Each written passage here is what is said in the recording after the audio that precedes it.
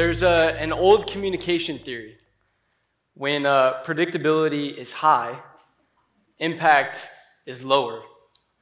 When predictability is less, impact is usually higher. So when I start talking back here instead of on the stage, like a goofball, everyone's paying closer attention. And the same, I gotta watch out for these babies, by the way. I was not anticipating the babies in the rest. The same is true in our lives, right? Like the more predictable our lives, the more normal they are, the less questions that are asked about our lives, the lower the impact usually.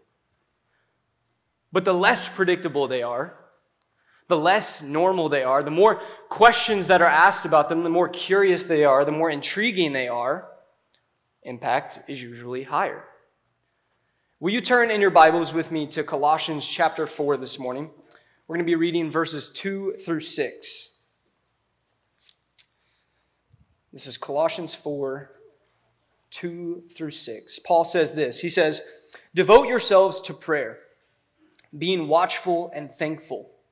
And pray for us too, that God may open a door for our message, so that we may proclaim the mystery of Christ, for which I am in chains. Pray that I may proclaim it clearly as I should.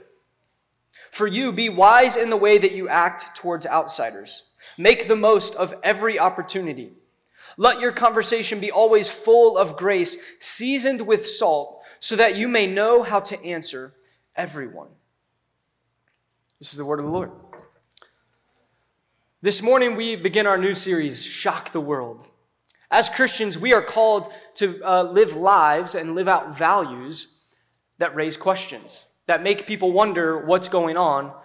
We're called to live lives that shock the world.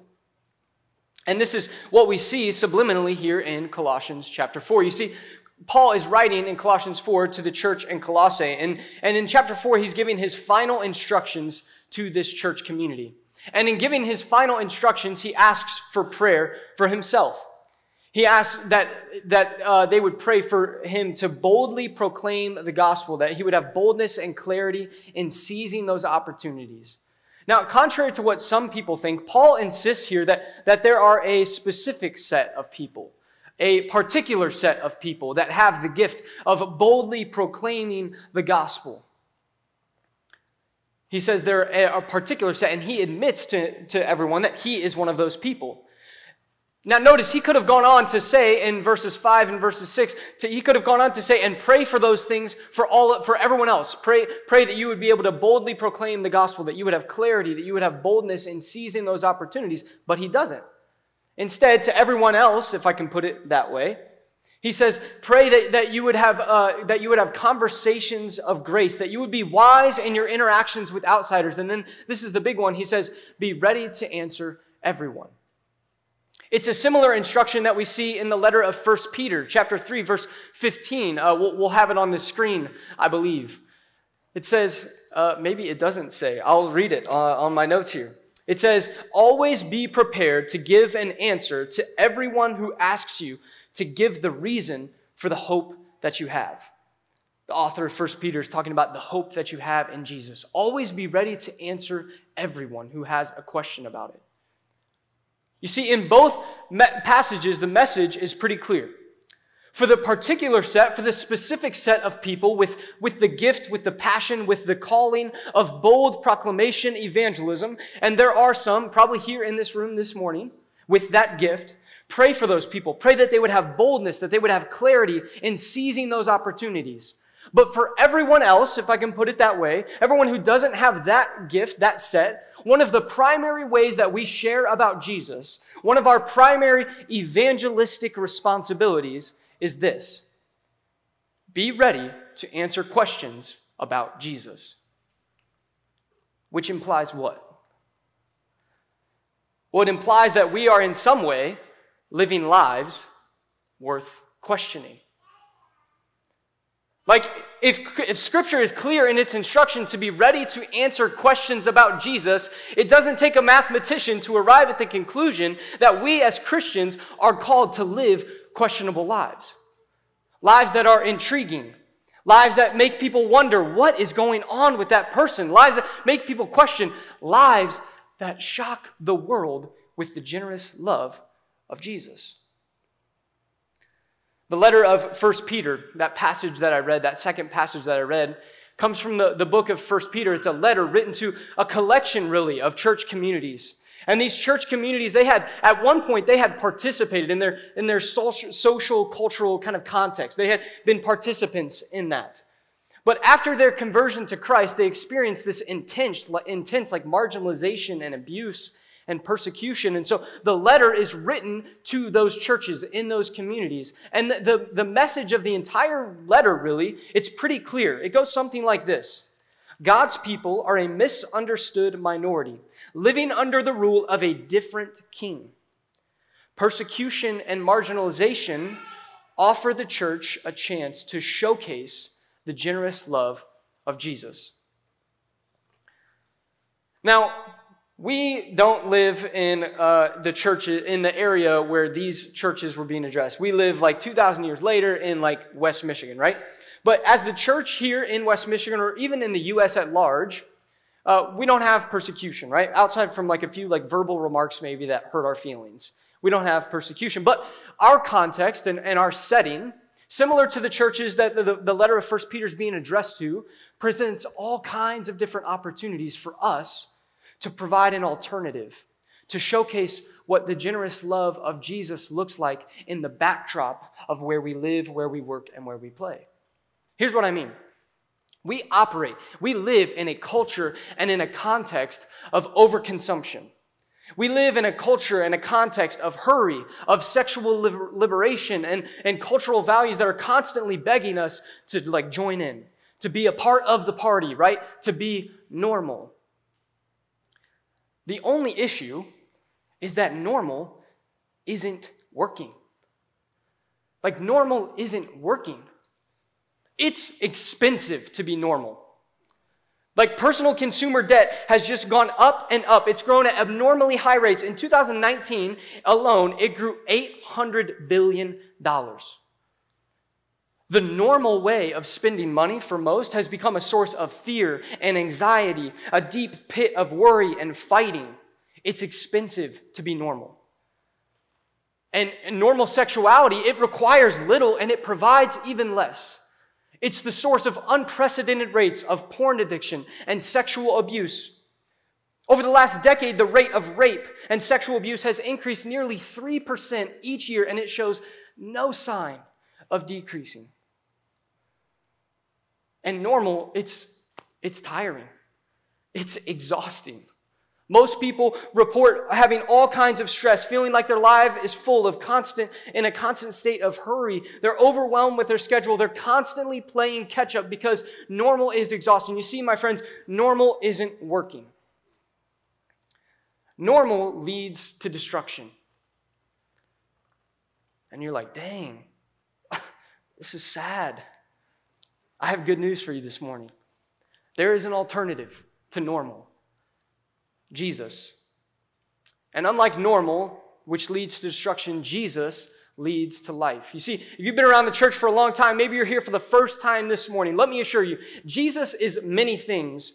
Normal is not one of them. You see, normal says to hate your enemies. Jesus says to love them. Oh, sorry.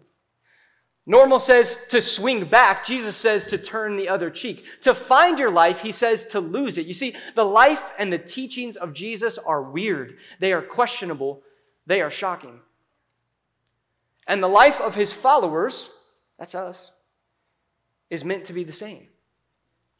One of our primary evangelistic missions is this: to live questionable lives that shock the world. And when questioned, to provide others with the hope and the life and the freedom of Jesus that we have been granted, and to pass that along to others. Doesn't take a fancy handout, doesn't take a scripted sermon. It's just what Jesus has done in our lives. When asked, we share about it. Right? I cut hair. And I don't have my barber's license. But believe me when I tell you, I cut hair. Okay, ask Torrin. Torrin, do I cut hair? He cuts hair, okay. So I learned how to cut hair in college, okay? And by the end of my senior year, I had an appointment sheet hanging on my door. It was laminated so I could erase it each week. And I had my time slots that were available, right? I was charging $5 a cut, heck of a deal. And I was making like $100 a week some weeks, okay? I'm not lying. I was busy. Like it was like a part-time job by the end of it, okay? Now, Torrin and I, when we met, actually, Torrin cuts hair as well. He's good at it. And we actually started just cutting each other's hair because we're both obsessed with getting haircuts. See, when you learn how to cut hair, you become obsessed with getting a haircut. Like, if I go more than 2 weeks without a haircut, I feel like I look like a caveman, okay? Like I tell people, like, the hair is, like, pulling on my head, and I feel like I'm getting a tension headache. Like, I need to get my hair cut. Now, during COVID, like, we were quarantined, we were stuck, right? So we couldn't cut each other's hair, Torrin and I. So I started learning how to, I had already kind of learned how to cut my own hair, but I really tried to, like, perfect it. You know, you need another mirror, you need use of your left hand, but with practice, like, you can get pretty good at it. And so I was already obsessed with getting my hair cut, but it got, like, even worse, because I started just cutting my hair, like, every week, okay? Because what else was I going to do? Like, I was sitting during quarantine, like, well, you know what I should do? I should cut my hair, okay? So anytime, like before COVID, now after COVID, whatever, when I get a haircut, one of the things I look forward to afterwards, like I get my cut, right? I'm feeling so fresh, I'm feeling so clean, and I want to show my wife, Olivia. And so I'm almost always home. She's almost always like somewhere else at work or whatever when I get my haircut. So I'm waiting for her to come home, and I'm like, oh, I can't wait to show her my cut. I look so fresh, so clean. And she gets home, and I'm sitting there. I'm like posted up on the couch, you know, or whatever, like looking out the window. TV's on. I'm not watching. I'm just, you know. And she gets home, and I'm waiting on her to say something, and she doesn't say anything. I'm like, all right, okay, I guess I need to just get a little bit closer. So I get up, you know, I like walk closer to her, you know, maybe turn the side, you know, let her see this fresh cut, let her see this clean cut, and still nothing. And so then I usually have to be like, babe, notice anything different? And at that point, she's almost always like, oh, wow. If I say, notice, if the words, did you notice, come out of my mouth, it's almost always the response, oh, wow, you cut your hair. Wow, it looks so good. I just didn't notice it because you cut it so recently. There wasn't a huge difference. And you guys are laughing, but really, my wife thinks I'm hideous, okay? And she doesn't notice any difference. It's a sad thing. Now, for many of us, I think that the difference between our lives as Christians and everyone else's is like my haircut after 1 week. Like, you can hardly tell the difference. Like, if we're trying to live questionable lives that shock the world with the generous love of Jesus, saying hi to our neighbor while cutting the lawn, giving financially once a year around Christmas, and going to church on Sundays, that's hardly an intriguing lifestyle. Like, no one really has any reason to ask any questions.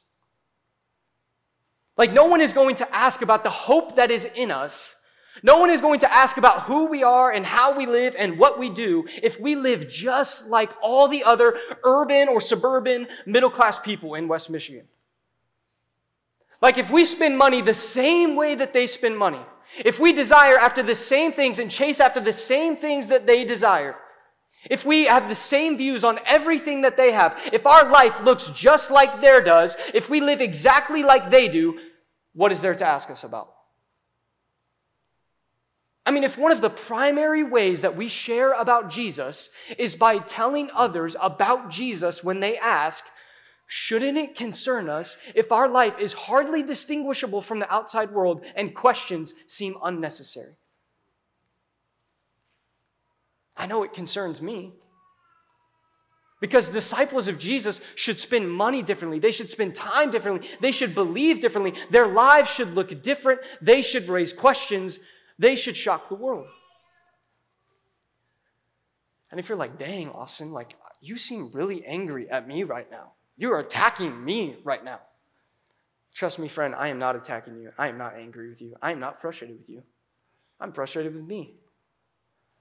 I'm frustrated with me because as I'm preparing this week, as I'm thinking about this, long before this week, I've constantly had this feeling like it's not like I'm not doing enough. It's not that God doesn't love me. It's not that I'm doing enough for to be called a Christian or something like that. It's that I feel like at times I'm just not experiencing the full life that God has for me because I'm too busy holding on too tight, or I'm too lazy to grab a hold of the wheel and say, Jesus, I'm all in. I'm living my life intentionally for you. I want my life to be fully what you intend, not what I intend. I want my life to be distinguishable. I want people to look at my life and ask questions. I want to shock the world with your generous love. I'm frustrated with me. Because disciples of Jesus, they should spend money differently, time differently. Everything should be different. They should raise questions. They should shock the world. And I know I'm not, at least I hope I'm not alone in that frustration. I think many of us are aware of the fact that our lives are meant to have this effect. That our lives are meant to draw attention, that they're meant to draw questions, they're meant to shock the world with the generous love of Jesus, but we just don't know what to do, right? We don't know what to say. The task feels too big, so we get kind of this paralysis of analysis thing. We kind of just compartmentalize our life a little bit. We toss that thing that we know to the side, and then we just kind of live our lives. And the result is this: disastrously wonderful, normal lives. It's not a bad choice. It's really not. It's the one that I've chosen most of the time. It's just not the full direction. It's just not the full intention that Jesus has for our lives. So over the next few weeks, we're going to be looking at just a few tangible things that we can be doing that help us live our life on mission with Jesus, that help us live our daily lives with Jesus, that help us draw attention and raise questions and shock the world with the generous love of Jesus. And we're going to start small. It's going to feel like these tiny little things, I promise you. But that's where we got to start, because this stuff is hard. It is hard. It's hard for me. Look, no one is surprised when I tell them I'm a pastor, okay? I like fancy shoes. I like talking. I have a job at a church. No one cares, okay? My life is hardly distinguishable. I'm married with no kids and no dogs. That's the only thing that people have questions about. No dog, right? I like cool coffee shops. I like going thrift shopping. I try to be a genuinely nice person unless you make me angry, right? It's hardly distinguishable. No one has any questions about my life a lot of the time. But if I show hospitality and I listen to someone and really listen like Jesus would listen, in a city and a culture where no one listens and everyone's just waiting to talk, that's shocking.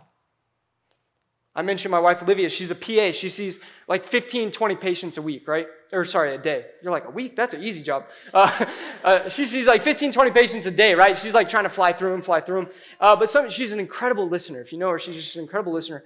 And sometimes she just sees a patient that she feels needs to be listened to. And she had that this week. She's, trying to see patients. One of the patients she just senses needs to be listened to, right? And so she spends time listening to that person. And her schedule runs behind. She gets behind on the day or whatever. But at the end of the appointment, the patient, she spent time talking. And she looks at my wife, Olivia, and she says, "You listen well." If we listen to people in a city and a culture where no one listens, it's shocking. If we spend our money and our time and our efforts on others in a city and a culture focused on the self, that's shocking. If we take time in our week and in our day to unplug, to turn off the computer and the tablet and the phone and the watch and the TV and all the other things that can keep us distracted in a city and a culture so digitally distracted that the presence of God could smack them in the face and they wouldn't know it, that's shocking. You see, our context, our culture presents all kinds of opportunity to showcase the generous love of Jesus, to show what it looks like to follow Jesus. It raises questions, it sparks people's interest, and it shocks the world. But I cannot do this alone, and none of you can. If you're like getting pumped like me, you're like, yeah, I'm going to go do this for like 10 seconds. So like 1 day or 2 days or whatever. And you think about it, you probably get like me and you're like, oh man, but then I'm going to get like tired. I'm going to feel like I'm alone, like on an island, and I can't do it. And I start to feel paralyzed. And I think we all do.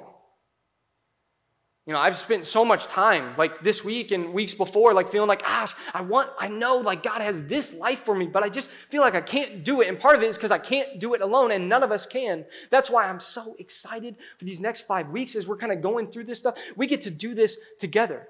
See, when I think about doing this alone, I feel paralyzed. But when I think about doing it together with my church, with a community of people that I do life with, that are committing to this together, that are going to hold each other accountable, that are going to say, hey, like this is what we're chasing after, man, I feel energized. So in 1 Peter 3, verse 9, the author says, it's just before the verse that we are in this morning in verse 15. In verse 9, he says, the author, to bless others. And so that's where we're going to start this morning. That's where we're going to kind of start our journey over the next 5 weeks. We're going to start with bless. Now, blessing or bless, it can have all kinds of different meanings, right? For our purposes, we're going to define bless or blessing as anything that relieves others' burden in life. Anything that helps them breathe, anything that helps them just alleviate their distress that they have in life. This is what Jesus does for us. And so we can do it for others. Now, blessing can be something large. It can be something small. It can take all kinds of different forms, but usually it takes 3 different kinds of forms. And 3 forms according to Michael Frost. It's this guy that wrote this book called Surprise the World. And we're kind of taking a lot of stuff from that, okay? That's why we changed the name to Shock the World. But we're taking a lot of stuff from Surprise the World. Now, Michael Frost, and I want you to listen to these 3 forms of blessing, because there's going to be some homework, okay? So I want you to listen to these 3 forms. This is what blessing can look like. Ready? This is the first form. It's words of affirmation. Send a note, write an email, text someone. The point here is to let someone know how valuable they are to you. Something that you've noticed in them. Encouragement and appreciation is like oxygen to the soul. And with words of affirmation, we bless others. We relieve the burden of life. That's the first form of blessing. The second form of blessing is acts of kindness.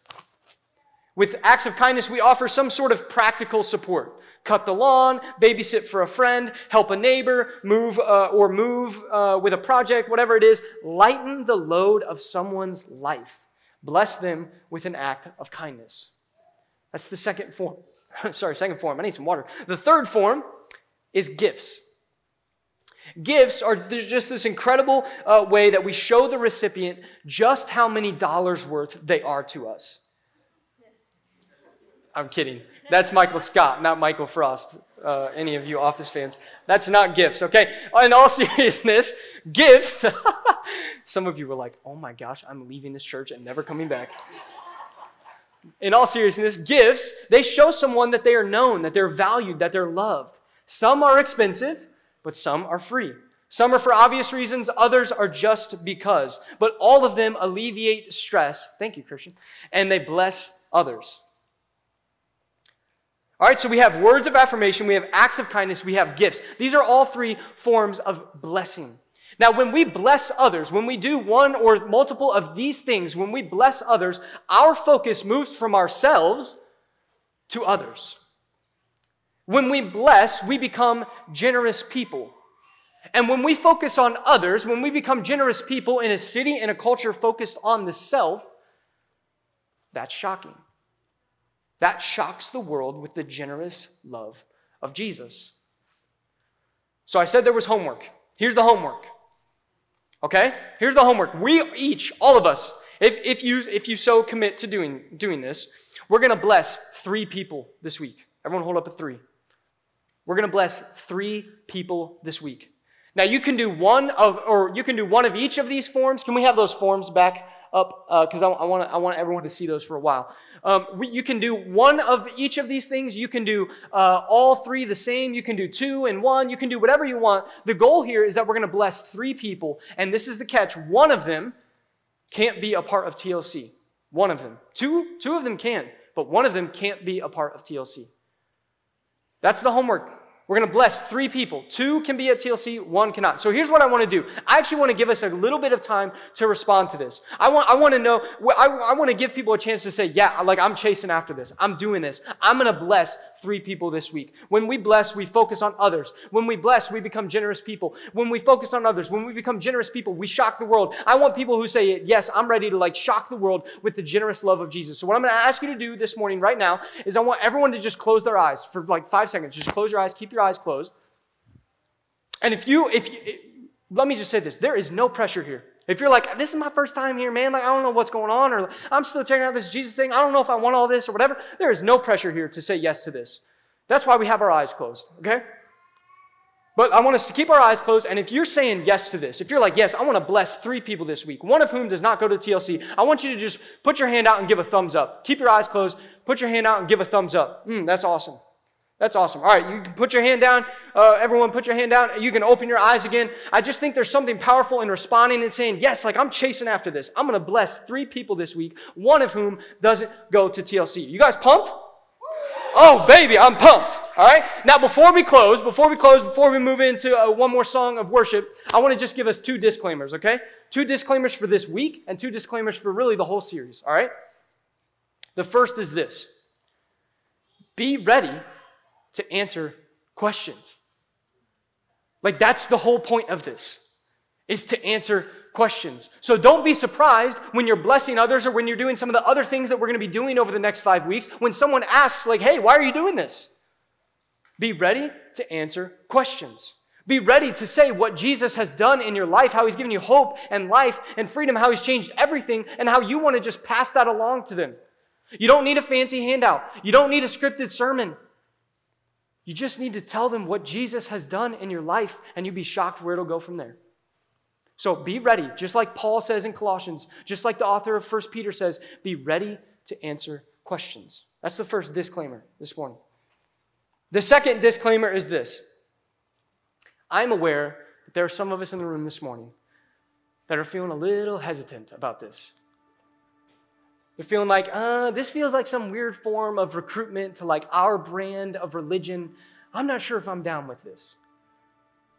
Let me assure you, friend, this is not some recruitment to our brand of religion. The mission of Christ has nothing to do with recruiting people to a brand of religion. The mission of Jesus has everything to do with alerting people to the universal reign of God through Jesus. Here's what I mean by that. When we shock the world, when we live questionable lives, when we become generous people and we shock the world with the generous love of Jesus, we alert people to a different way of living. We alert people to an alternative to normal. We reveal a life that is full of hope and freedom, and we help others experience that. We literally open heaven and we say, this is what life can be like. We're not recruiting people to a brand of religion. We're introducing them to a person. You see, friends, Jesus is a person, not a project. Jesus is a person, not a project. And when we become generous people, when we do the things that we're committing to doing, when we shock the world with the generous love of Jesus, we help others experience Jesus. Jesus the person, not a brand, not a project. We help them experience the person of Jesus, who changes everything, who shocks the world. And the craziest thing, this is the craziest thing, he asks us, he wants us to do the same. He asks us to join him. So friends, let's join him. Let's join Jesus in shocking the world. Will you pray with me?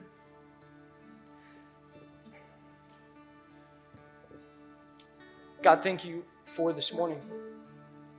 Thank you for the ways that you have blessed us in so many tiny little ways. Our lives are just full of gifts. They're full of privileges. And it can be so easy to just kind of go cruise on autopilot and just kind of live life the normal way. Live life the way that everyone else is kind of telling us to live. We don't know what to do. We don't know what to say. But God, I just pray that this morning, that over this series, God, that there would just be a church full of people that take their hands and they put them on the steering wheel and they say, no, I'm not doing normal anymore.